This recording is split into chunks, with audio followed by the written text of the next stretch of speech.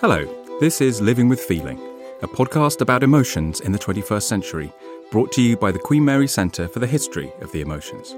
I'm Thomas Dixon.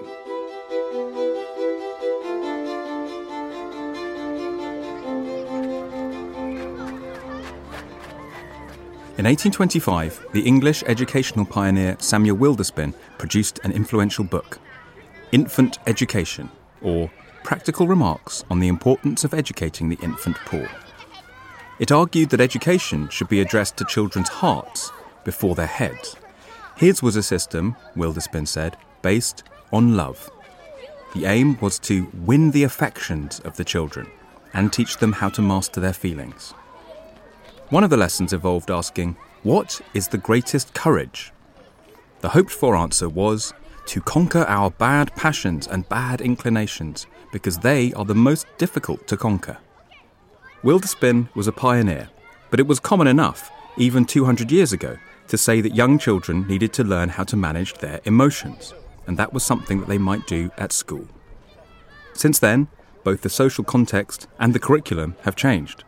Children are no longer taught in a moralistic way to conquer their bad passions. Today, instead, emotional literacy, mindfulness, and well-being take their place on the curriculum alongside times tables, fronted adverbials, and football skills. Over the last few years, I've been working with colleagues on a series of lessons myself called Developing Emotions.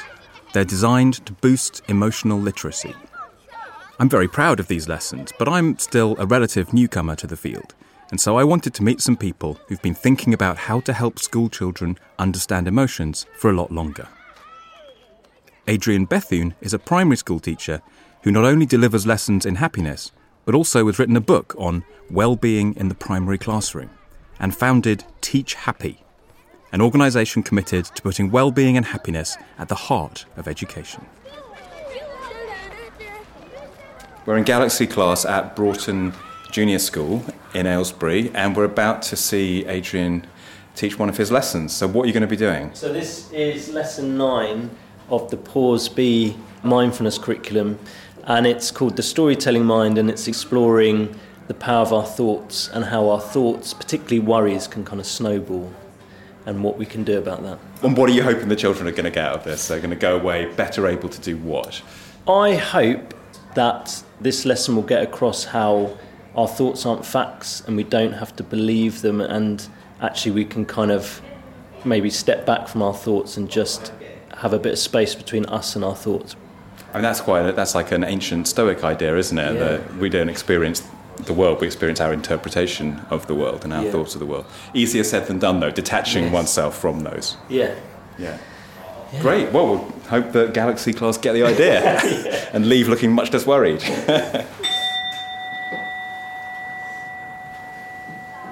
I'm just going to invite you to take the torchlight of your attention down the body to the soles of the feet. And just see if you can feel your feet making contact with the ground beneath you. Just being curious about any sensations in the feet right now. Any tingling sensations? The children of Galaxy class are in year 4, so between 8 and 9 years old. Every week they do an hour's class as part of a structured wellbeing curriculum delivered by Adrian Bethune. This happens throughout years 4, 5 and 6 of the school, which describes itself as having a whole school approach to promoting positive mental health. The lessons begin with a mindfulness session. In this case, a FOFBOK. That's feet on floor, body on chair. When you're ready, you can gently open your eyes. So feel free to have a bit of a stretch. And then just turning to someone on your table, just sharing what you noticed during that FOFBOK practice.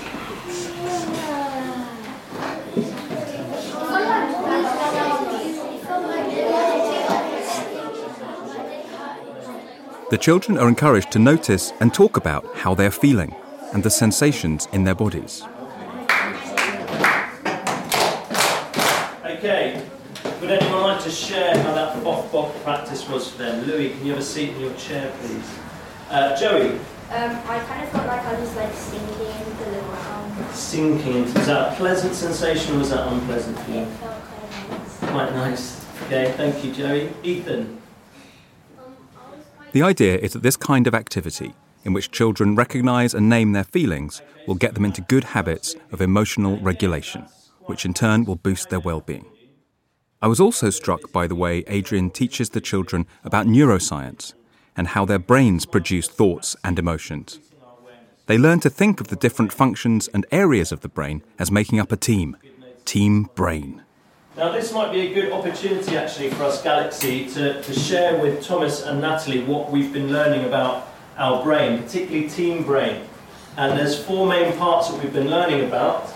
The first one, which is often referred to as the team leader, the prefrontal cortex. And we've been learning, it has lots of different jobs and functions that it does. We've been learning about 3 key ones. Can anyone share the 3 main jobs of the prefrontal cortex? So if you just kind of give me one of those jobs. It helps you to focus. Okay, helps us to focus and to concentrate. It helps you make choices. Good, helps us make choices, and if we can focus and concentrate really well, if we can make wise choices that help us and the people around us, what's the 3rd job, Isha? Help making us be our best. Yeah, helps us to be our best, helps us to be at our best. So that's the prefrontal cortex, and it works really closely with these other parts of the brain. So, what is the point of teaching children the names of different parts of the brain? What it can help children do is understand themselves better. So when we teach children, say, about their amygdala, that it's a reactive part of the brain that it controls the fight, flight, freeze response, I think it helps them understand when they have these reactions in certain situations. So maybe they're feeling scared before a test and they feel their heart rate increase. They can say to themselves, this is my amygdala reacting, and that can help them regulate their emotions in that moment.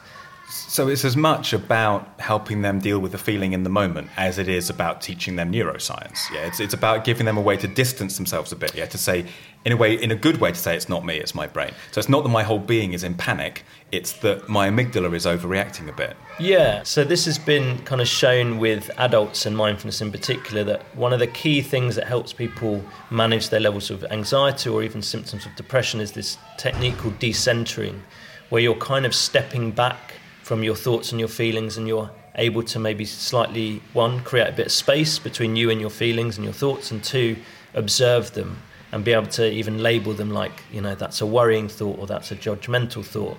And so, yeah, if children are understanding maybe which part of the brain is activating when they're having a certain feeling, that's helping them decenter. It's helping them step back and feel like, okay, I'm feeling this way because I'm scared and this is my amygdala taking over. So, we're now going to be shifting our attention onto something that we all do, which is think.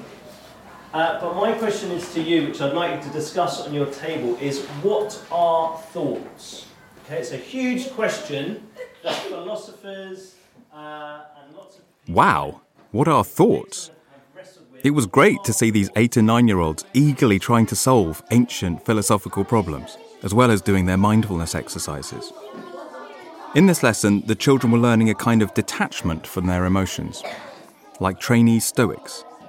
There are 3 key steps here: realizing that emotions like anxiety are based on thoughts about the world, realizing that you are not those thoughts and can detach from them, and finally, being able to criticize those thoughts and realize when they are distorted or mistaken representations of the world. What our next session is about is focusing on a specific type of thought, which we've got up on the board here, linked to it like emotional thoughts, which are worries. And we've also got the word anxious. If we're worried, we might be feeling a bit anxious.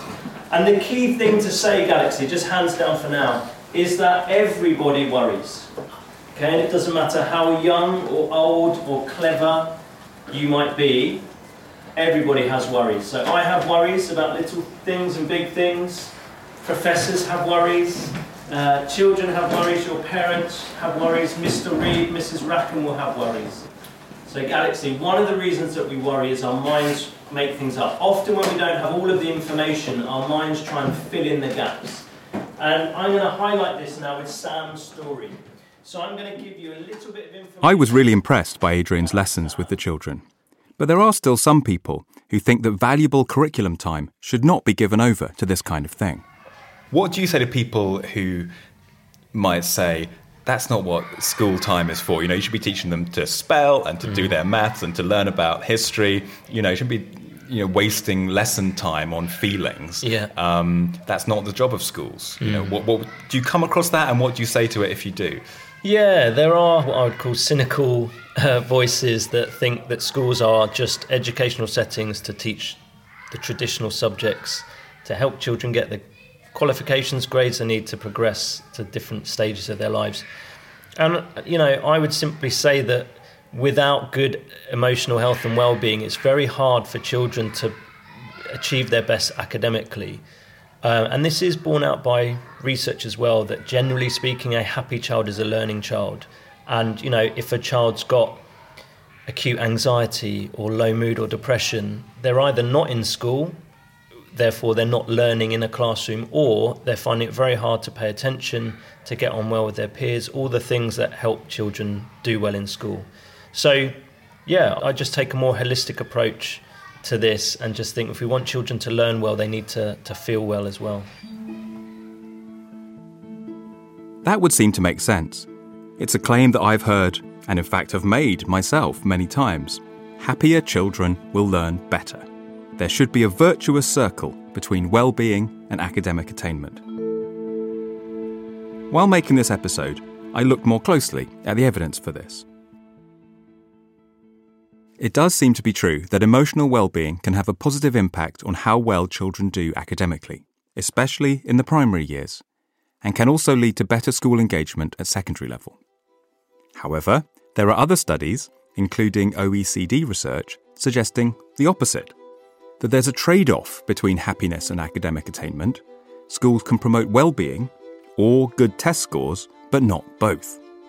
This, of course, is hotly contested by educational experts. As ever, the evidence is complicated and open to different interpretations, and more research is undoubtedly needed.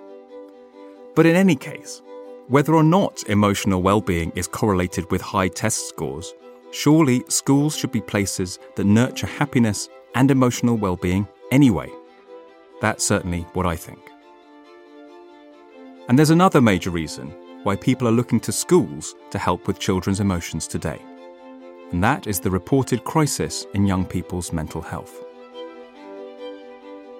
Even before the pandemic, international surveys showed that children in the UK were some of the saddest in the world. The children of only 2 countries, Turkey and Brunei, have lower life satisfaction than young people in the United Kingdom. Research produced by the Office for National Statistics confirms rising rates of unhappiness and distress among young people in the UK. And a statistic I've heard a lot is that 1 in 6 children has a diagnosable mental health condition. 1 in 6? That does sound like an awful lot. Can it really be that 5 children in an average classroom in the UK have a mental illness? Dr. Lucy Folkes is a psychologist based at the Anna Freud Centre in London. Her most recent book is called Losing Our Minds: What Mental Health Really Is and What It Isn't. Does she think there's a worsening crisis in children and young people's mental health? Yes, I think things are getting worse, possibly, but I'm slightly cautious about using the word crisis. What is the evidence that it's getting worse, say over the last 10 years or so? What is the evidence that it's getting worse? There have been lots of studies that give children and adolescents the same questionnaire repeatedly over several years or decades. And if you look at those studies, children and adolescents report that they are more unhappy or more anxious than they used to.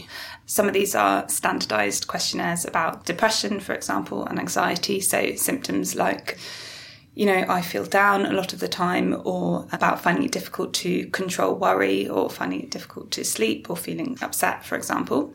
Or there's the organisation, the Children's Society in the Good Childhood Report. They ask questions about happiness, so whether children are happy in various domains of their life, like with school, with their friends. And what they found is that year on year, over a period of time, like a decade, for example, if you ask groups of children the same questions over several years, their scores are getting worse. So the scores indicate that children and young people are more unhappy or more worried than children were a decade ago. Alex Turner is the Applied Research Lead at the Children's Society, the organisation mentioned by Lucy Folkes that produces the Good Childhood Report, looking at happiness and well-being amongst children and young people in the UK. I asked Alex if she thinks there's a crisis in children's and young people's mental health at the moment. Yes. We definitely see this in our services, in the level of need that comes out of official statistics, but also in talking to children and young people themselves. This is something that's really concerning them at the moment. And I think the pandemic has definitely amplified that. And crisis, what would be the sort of evidence for that? What would make us think this is a crisis level that we're getting to? So the number of referrals has been increasing, and the waiting time between being referred for especially specialist mental health services and actually being seen by professionals has been increasing. And there's a real postcode lottery across the country with regards to that. When you say referrals, is that to CAMHS? That's the to CAMHS, yeah. So it's to specialist children's and mental health services, but also to the early intervention kind of drop-in centres as well. The need for that definitely has been coming from young people. Okay, so your impression is the crisis is not an overstatement? No. Okay. Now, I've seen this reported in various ways and various statistics that are reported, and one that I've come across a lot is that 1 in 6 children and young people have a diagnosable mental health condition. I wonder if you think that is accurate, and is that a good way to report it? I think 1 in 6 children are struggling with their mental health and their well-being. I think the criteria around diagnosable is questionable or debatable, depending on which field that you're looking at. I think there's a lot of academic debate in this area. What I think isn't debatable is that there are children that need this help, and that is definitely increasing, because the children themselves are telling us this. I went into my interviews with Adrian, Lucy and Alex feeling quite sceptical about the reporting of this so-called crisis in young people's mental health. But it's pretty clear that children are reporting that they're feeling less happy and more worried, and that it's getting harder and harder to access mental health services, to the point that in some places it's more or less impossible. There is no doubting this reality.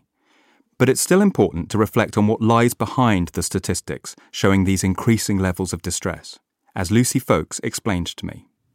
Children reporting that they're feeling less happy or more worried, there could be various different reasons for that. And it could be that the kind of standards are shifting, or that young people's understanding of emotions and mental health is shifting. Or it could be that there is more suffering, there is more unhappiness, there is more mental illness. Can we tell which of those things it is? So yeah, I think I see it as there being 3 different potential answers. So one is that things really are worse, and there's lots of potential reasons for that, like social media or increased inequality financially, for example. So that's one explanation, things really are getting worse. The second possibility is that we're just more willing to talk about it now. So children have always been unhappy, it's just that they're, because of reduced stigma, they're actually confident saying it now, which is a good thing. And the third possibility is that, which I think is the most interesting one, is that there's been a shift in the way we understand what counts as being unhappy or, low mood. So if you ask children to answer the question, I feel unhappy, the way they conceptualise that is completely different to the way a child would understand that question 10 years ago. They are now more readily interpreting, a transient mood as a problem. So they tick a higher score than a child might have done in the past. There's no way of unpacking which of those 3 things it is. I think it's probably a bit of everything. Mm-hmm. One thing I know that you are interested in is the way that boundaries are drawn between everyday emotions and mental illnesses. And I wonder if you think that border has been moving, that there's been a kind of an expansion of the areas that people now think of as mental illnesses rather than everyday feelings that we just encounter as part of being human. Definitely. So I think kind of from the top professionally that boundary has shifted. So the psychiatric Bible that records what counts as a mental illness and what doesn't has changed over the past 50 years. Those boundaries have expanded in favour of milder and milder problems. So professionally, yes, that line has shifted. But I also think anecdotally in society, that line has shifted because of all these well-meaning conversations to talk more about how we feel. We're now more readily interpreting mild problems as potential signs of illness. And what is the problem with that? I'm assuming from the way you talk about it that you think that is a problem potentially. So what are the potential dangers of treating normal emotions as signs of illness? I think it's a problem for the people who are just, in inverted commas, experiencing mild versions of the problem, because it's unnecessarily pathologizing and frightening and stigmatizing, and you can end up making something worse if you label it as depression rather than seeing it as a kind of transient low mood, for example. I think people do need language to talk about when they're unhappy, but I think that's a cost of too readily thinking about it as an emotion, as an illness or a disorder. Then I also think it's a problem for the people at the more extreme end of the spectrum, so people who really are seriously unwell or in distress. I think if you use that language for everyone, it loses meaning and value for the people who need it the most. Louis Weinstock is a psychotherapist who works with children and with the child within us all. He writes about the crisis in young people's mental health in his recent book, How the World is Making Our Children Mad and What to Do About It. The problem with mental health is it's hugely an internal, subjective experience. Like if you cut yourself or if you break your leg, you can really see that, visually or in an X-ray. You can see the damage that you've done. But with mental health, it's more invisible. And so it's great that more and more people are aware of things like anxiety and depression and ADHD and all of these things. The downside is once a young person gets a hold of one of those terms, they start to analyse their own experience according to those terms. And there's this kind of internal process of almost like a co-creation. That's maybe not the best word, but certainly there's a hypervigilance that can come. And with mental health, you can actually lead yourself into a mental illness by really anxiously monitoring your symptoms. So I don't see it as an either or, if that makes sense. It's not, we've got more awareness and that's making kids think they're mentally ill. It can actually, if it's delivered in the wrong way without the actual right tools to think critically about these things, it can actually generate real symptoms. So there's sort of a feedback loop, you're saying, where you have distress, you latch onto the language that's made available to you, maybe in your school or in your social media about disorders, and then you label yourself that way and inhabit that kind of identity. Yes, but it has real physiological effects. Yeah, it's not all in the mind. It's not all in the mind. Although in one way it is. This kind of feedback loop is something that I worry about. Are lessons about mental health problems going to become self-fulfilling prophecies? I discussed this with Adrian Bethune too, after we'd watched his lesson about worrying. Another worry I have is that children are learning to think of negative emotions as symptoms of mental illness. And that may be more at secondary than at primary, but do you worry about that teaching children to think about emotions in certain ways, they might start to see all negative emotions as potential mental illnesses? Yeah, I do. I do think that part of teaching children in schools should be about normalising emotions, that we feel a full spectrum of different emotions in different situations, to feel sad because our pet has died, to feel low because we're being left out of a game, to feel lonely because we don't feel like we've got a group of friends or we're not in the in crowd. These are all natural human responses to life's ups and downs. And I think normalising is a way of guarding against children seeing their sadness as depression or their normal worries as acute anxiety. So I was delivering a workshop to a Year 6 class in another school, and I asked a question, and a girl put her hand up, so she would have been about 10 years old, and she said, I have anxiety, and then she gave her answer. And I remember in that moment just feeling a bit sad that a 10-year-old was seeing herself that way, and for all I know, she might have seen a clinical psychologist and had that official diagnosis, but I wasn't sure how helpful it was for her to feel like I have anxiety. Like the way she described it was as though it defined her. And it sounds kind of fixed, doesn't it? Like that's it forever. She's got anxiety. And not something that might change. Exactly. So I do think there is a risk that we pathologise like what is normal. So again, I think good education at school can help mitigate that risk. Exactly. But even if you think, as I do, that it is a good idea for schools to offer children lessons about emotions and well-being, and that we should give children what Louis Weinstock calls the right tools for working with those topics, there's still the big question of exactly what tools those should be.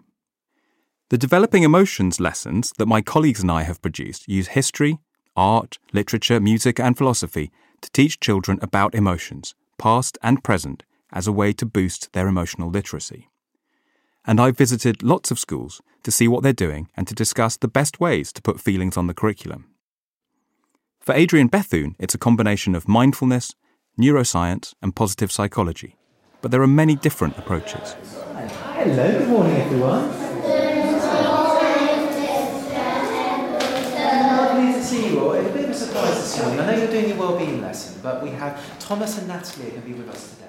And they're just going to be learning. We're at Charles Dickens Research School in Southwark in South London, near London Bridge, and it's a school that has put a lot of work and effort into developing lessons to support emotional literacy and well-being in their children, and I'm excited to meet the teachers and the head, Mr. Eggleton, to find out why they do this and whether it works. That's the yes, it is. That's the circumplex model of emotions with the high energy, low energy, pleasant, unpleasant. So do kids learn that? Yeah, they do. Yeah, it's part of the The Charles Dickens School in Southwark has its own well-being curriculum developed by the head teacher and his colleagues. A central element of that curriculum is emotional literacy, helping children to name and talk about their feelings and emotions. And they start very young. The children in Oliver class are in year 2, so they are 6 and 7 years old. Anyway, guys, speaking of happiness and joy, we're going to do our well-being lesson. Now, I can see on our mood meter that there's a real mix of emotions. There's even some upside-down names here, which is a bit strange. There's a real mix of emotions today, which is normal. And what's not that surprising is that there's quite a lot of low energy because it's late in the week, isn't it? It's a Thursday, and I know lots of us are feeling maybe a little bit tired. And I can see Elias. If it's okay, can I share, Elias, that your name's down there? And Elias is right about where tired is. So I think we're quite a unique setting in the fact that we have wellbeing lessons for all. So I guess in the way that schools teach PE lessons to support not only knowledge and skill within sport, but to develop physical health as well. And we've actually got a universal offer for all children to support mental health. And I think that's something that's really important, because what we know about mental health is it's not necessarily going to cause a child to scream and shout and perhaps be disruptive within the classroom, but it will mean that they do need strategies, coping strategies, either in the short term or long term. Well done, team. It's check-in time. So when I ring the bell, I want you to fill in these 2 parts of the box. I've got 2 questions. Our first question says, actually, could you read that first question for me, please, Florence? How do you feel now? How do you feel now? And the second question, could you read it, please, Musa? What has made you feel this way? What has made you feel this way? So how do you feel now? What has made you feel this way? If it was me filling it in, and actually this is my book, I'm feeling a little bit tired, but I wouldn't say I'm feeling drained. I have got a bit more energy. I'm feeling quite calm, actually. I'm feeling quite calm. And the reason why I'm feeling this way is that I had a really nice start to the day. The sun is shining. I had a nice walk from the station today. I had a lovely cup of coffee, and me and Peggy had a nice chat on the way in. So that's what's made me feel this way. When I ring the bell, take your pencil. How do you feel now? And what has made you feel this way? It's not our job as a school to be diagnosing children with any sort of mental health concern. However, I think there are certain aspects of our job that we can prevent things perhaps bubbling up or becoming an issue either during childhood or even later in life. And we felt the need to do something about that, and we were about 6 or 7 years ago, we were heavily reliant upon external support. We would use CAMHS, freely, and think, well, gosh, I don't know what's going on here, let's do a CAMHS referral. And we know that's part of the problem with the NHS, is that professionals are putting in referrals perhaps where it's needed or not needed, as the case may be. So we felt that probably wasn't the right approach. We were using an educational psychologist to support. Again, if we think about the money aspect of that, I think that's an issue issue for schools. If we think about the reach of an educational psychologist, it's relatively small. We have just under 500 children here. Even if we could afford to employ that educational psychologist every day, which we can't, it would be very few children would actually get supported. So what could we do to support the all? So we looked out there at the evidence base for whole school approaches, and we liked something called Ruler. It had been developed by Yale University. It had a longitudinal study over about 25 years at the time. So we felt actually if we were going to put our money anywhere, we're going to hedge our bets, this is something that we felt we had confidence in. So we learnt about it, and now we've embedded it in the school. But what we think we've done is we've kind of made it our own. Thank you very much. Well done, everyone, for taking your pencils. Eyes on the board, please, guys. So we've got our colours here with our amount of energy and our pleasantness. And we are looking for a certain emotion today. We are looking at something that we actually talked about on the stairs the other day. We're talking about feeling bored. Oh, now, luckily, not many people get to feel bored in Oliver class because it's so much fun. But where would boredom go on our colour chart? Where would feeling bored go on our colour chart? I tell you what, when I ring the bell, I'd like you to talk to the person next to you. Where do you think bored would go? Where would feeling bored go? And you could even mark it on your colour chart as well. Thank you.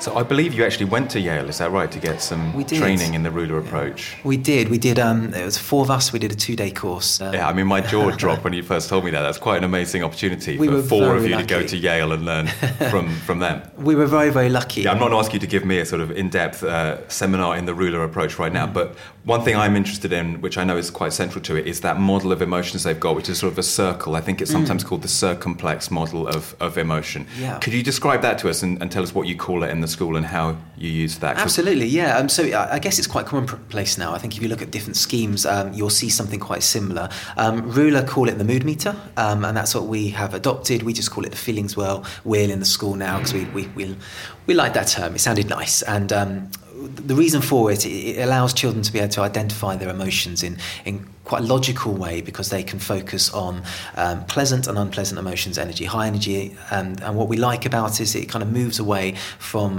the opinion of some people where some emotions are seen as negative and actually they're not. All emotions can serve us in some way, shape or form, but we need to be able to identify them, and once we're able to identify them using the colour, children can then link the vocabulary, and that's the key aspect of the Ruler approach. And what we've got here is educating the children as to what these emotions feel like, look like, what they look like in other people, how we can regulate them in the short term and then long term. And will I be right in saying that every class has this mood meter or feelings wheel on the wall? Absolutely. And we just saw a class where they'd actually put their names on the point on the wheel where they felt they were this morning. Yeah. Is that in every class? Absolutely, in every single classroom. So they get that all the way through, and it's a kind of common, it's a whole school approach, it's a common language to the whole school. That's it. I think that most people who had the opportunity, as I have, to observe the lessons offered by Adrian, Michael, and many other teachers in schools up and down the country would see the value in them. They offered children a vocabulary, some simple concepts, and a few practical techniques, all of which can help them to articulate and deal with that mess inside that we call our emotions. But there are legitimate questions to be asked about this approach too. We've already encountered some of them. Should schools focus overwhelmingly on academic subjects rather than spending their time on feelings? Will going on about emotions encourage children to become excessively inward-looking and more vulnerable to mental illness as a result? Would it be better, perhaps, if children shut away their emotions in their locker for the duration of the school day, perhaps along with their mobile phones? I went to Michaela School in North London to meet Catherine Burble-Singh, famously known as Britain's strictest head teacher, and now also the chair of the government's Social Mobility Commission. Well, we're a school that teaches resilience and teaches kids to push on through. These are our pips for the change of lesson. And then they have to move. Now, this is the difference here. Normally in a school at this time, you would hear, "Rah!" But it's you quiet, don't hear that. but you All can you hear are the furniture chairs. and people. Yeah. So should I try? Okay. Yeah. It's okay, They I'll take a are cup of gonna- water. The classrooms and corridors at Michaela are calm and quiet. In the playground, large, brightly coloured hoardings carry moral messages. Do your duty. I am the master of my fate. I am the captain of my soul. Those last two phrases are from a famous Victorian poem by W.E. Henley. Its title, Invictus, is the Latin for unconquered. And Henley himself had endured great childhood adversity, having had his left leg amputated as a result of tuberculosis. So have either of you had to learn the poem Invictus? Yes. Yeah? Do you know it? Can you tell me some of it? It's not a test, but I'm just curious. So the starting line is, out of the night that covers me, black as a pit from pole to pole, I thank whatever gods may be for my unconquerable soul. Amazing. Just on this topic of mental health and the crisis, there's a statistic I've seen repeated a lot, which is 1 in 6 children have a diagnosable mental health condition. Is that a message that you would recognise or that you would think was helpful? I certainly don't think it's helpful. In the same way as I don't think it's helpful to tell children that the world is racist and sexist. And that's because if you keep telling children that the world is against them, they will give up. And they won't want to be resilient and stoical. And they won't persevere. The thing about life is that it throws you all kinds of knocks. And I think it's our job as adults to help children get through those knocks, not to allow the knocks to ruin them. They've only got one life. So would you interpret saying that children, young people have a mental health condition is, quote, giving up? Is it not a way of saying, well, you have depression now, you have social anxiety disorder, we need to help you? It's not to say that you wouldn't want to deal with the issues. You just don't want to keep talking about it all the time. It's not helpful. Just like when you have a black kid, you don't want to be going on about, well, you're black and, you know, the world is dominated by white people. And when you go into the city to get some big job that you want, well, actually, you're going to be working for all these white bosses and white people aren't going to want to promote you. And did you know that when you send your CV out, you're less likely to get shortlisted because you're black? I mean, that might be true. But if you keep telling them that, it's just human nature. You give up. Okay. And that doesn't mean that you're not black. In the same ways, it doesn't mean that you don't have the mental health issue that you're talking about. So you're not saying the mental health issue doesn't exist, like you're not saying racism doesn't exist, but you're saying your approach to it is not to focus on it as a problem all the time, but to give them other skills and other techniques to be resilient. And to overcome. You know the old phrase about you give a man a fish and he eats for a day, but you teach a man to fish and he eats for a lifetime. I believe as parents and as teachers, we're meant to teach them how to fish so that they can eat for a lifetime. Okay, so in terms of dealing with difficult emotions and feelings, depression, anxiety, and those difficult feelings that teenagers in particular will always be confronting, what is the equivalent of teaching them how to fish? And is it on the curriculum, here at Michaela? Do they get lessons on how to fish, emotionally speaking? No. It's just in dealing with the issues as they come up. I mean, obviously we've got a normal set of kids. So just like any other school, they have issues. And it's about helping them through those issues and showing them how they've got it in them to be able to do it. Because otherwise, they'll just end up on the scrap heap of life. I think this approach can, to some people, sound quite harsh, I suppose. The kids have got to learn. I know, I believe I'm right in thinking that you like the poem Invictus, and that children here learn that poem. And I guess there was a quote from it outside about being the captain of your soul. That can seem quite demanding to say to a child, it's all down to you, yeah? Do you think that it's putting too much on the individual to say you are responsible, for your feelings, your emotions, your emotional problems, and you've got to be the captain of your soul? Well, the trick of parenting and teaching is that you say that to them, but of course you're supporting them all the way. That's the trick. So that they feel like they're doing it on their own, but that actually you're there behind them and you've got their back all the time. We've learned other poems as well, like Caesar and Courage. Oh, I don't know that one. It's from Julius Caesar. Julius Caesar? Yes. And who wrote the poem? Julius Caesar wrote the poem? No, Shakespeare. The play. Oh, it's from Julius Caesar. Sorry, I'm showing my ignorance. Okay. Yeah, do you want to give us a bit of that one? Cowards die many times before their deaths. The valiant never taste of death but once. Of all the wonders that I yet have heard, it seems to me most strange that men should fear, seeing that death, a necessary end, will come when it will come. Caesar should be a beast without a heart if he should stay at home today for fear. No, Caesar shall not. Danger knows full well that Caesar is more dangerous than he. We are 2 lions littered in one day, and I, the elder, am more terrible, and Caesar shall go forth. As well as being extremely polite about my embarrassing lack of literary knowledge, the children I met at Michaela seemed happy and confident. They engaged me in lively conversation over lunch, and one boy told me about the football team at the school, called the Stoics, and how they often lost because they had to do extra revision after school instead of football practice. I thought this was a nice example of the Michaela philosophy of tough love. Winning in life, through good exam grades, might mean having to lose stoically on the football pitch. And then, of course, as they're growing up and getting older, that support, you can pull it away bit by bit. And then sometimes kids fall down halfway through. They have an anxiety issue, some issue at home, whatever it is. But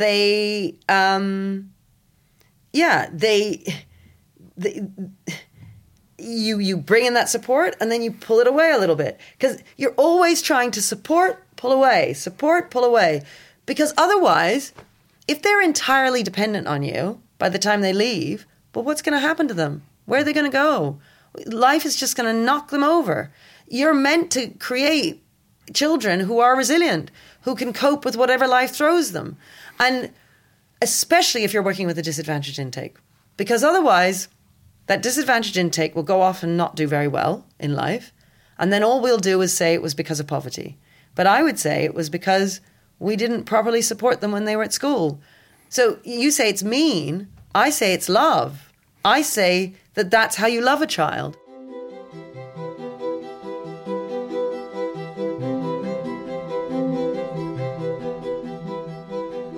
Every school is different. Secondary schools are different from primary schools, and what works in one setting will not be appropriate in another. The Michaela approach to feelings and emotions is at one stoical yet supportive end of a very wide and diverse spectrum. And the idea that love is at the heart of education is an ancient and admirable one. As far as I'm concerned, people should not be looking for a single approach to feelings and emotions that can then be rolled out across all schools. There are so many variables in terms of what will suit a particular group of teachers, children, and their wider communities. For some, emotional vocabulary may be a priority. For others, practical techniques to diffuse anger or anxiety. And the only way policymakers and school leaders can make informed decisions is by finding out what young people themselves know, think, and feel about their feelings. And that's something that Dr. Alex Turner from the Children's Society does.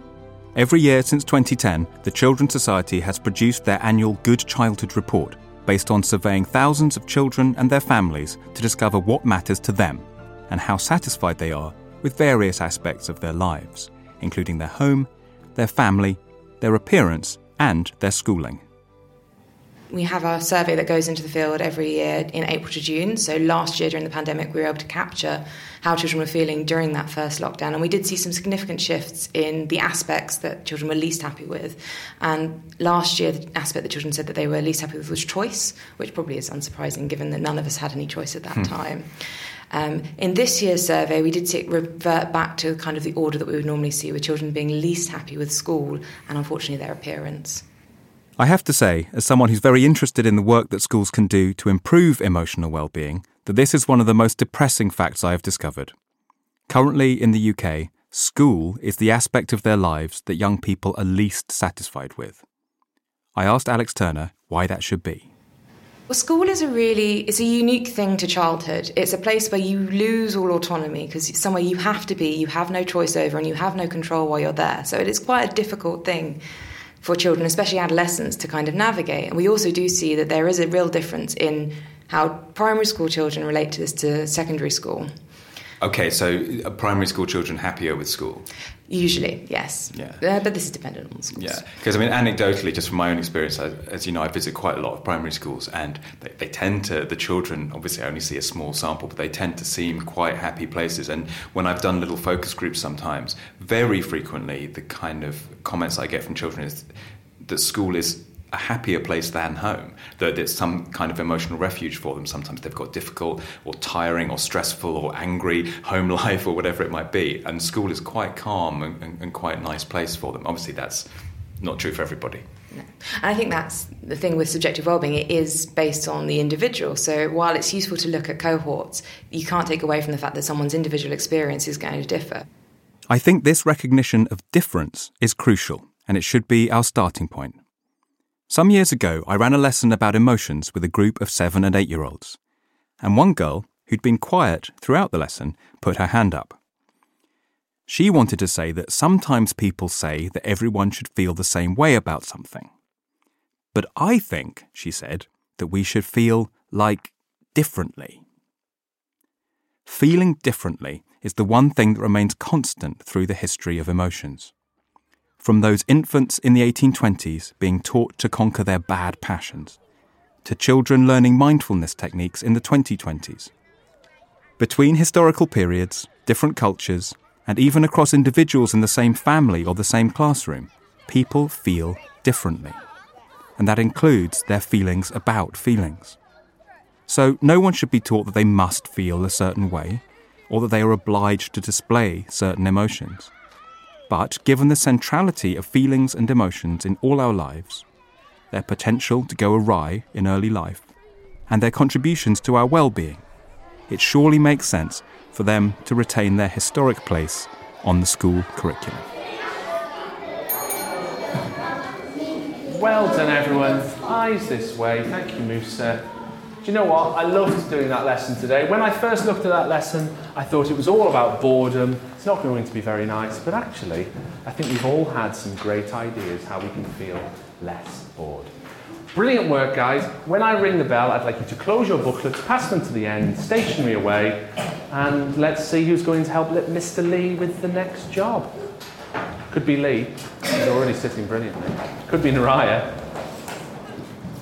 Could be Flo. Could be Use. Off you go. Off you go.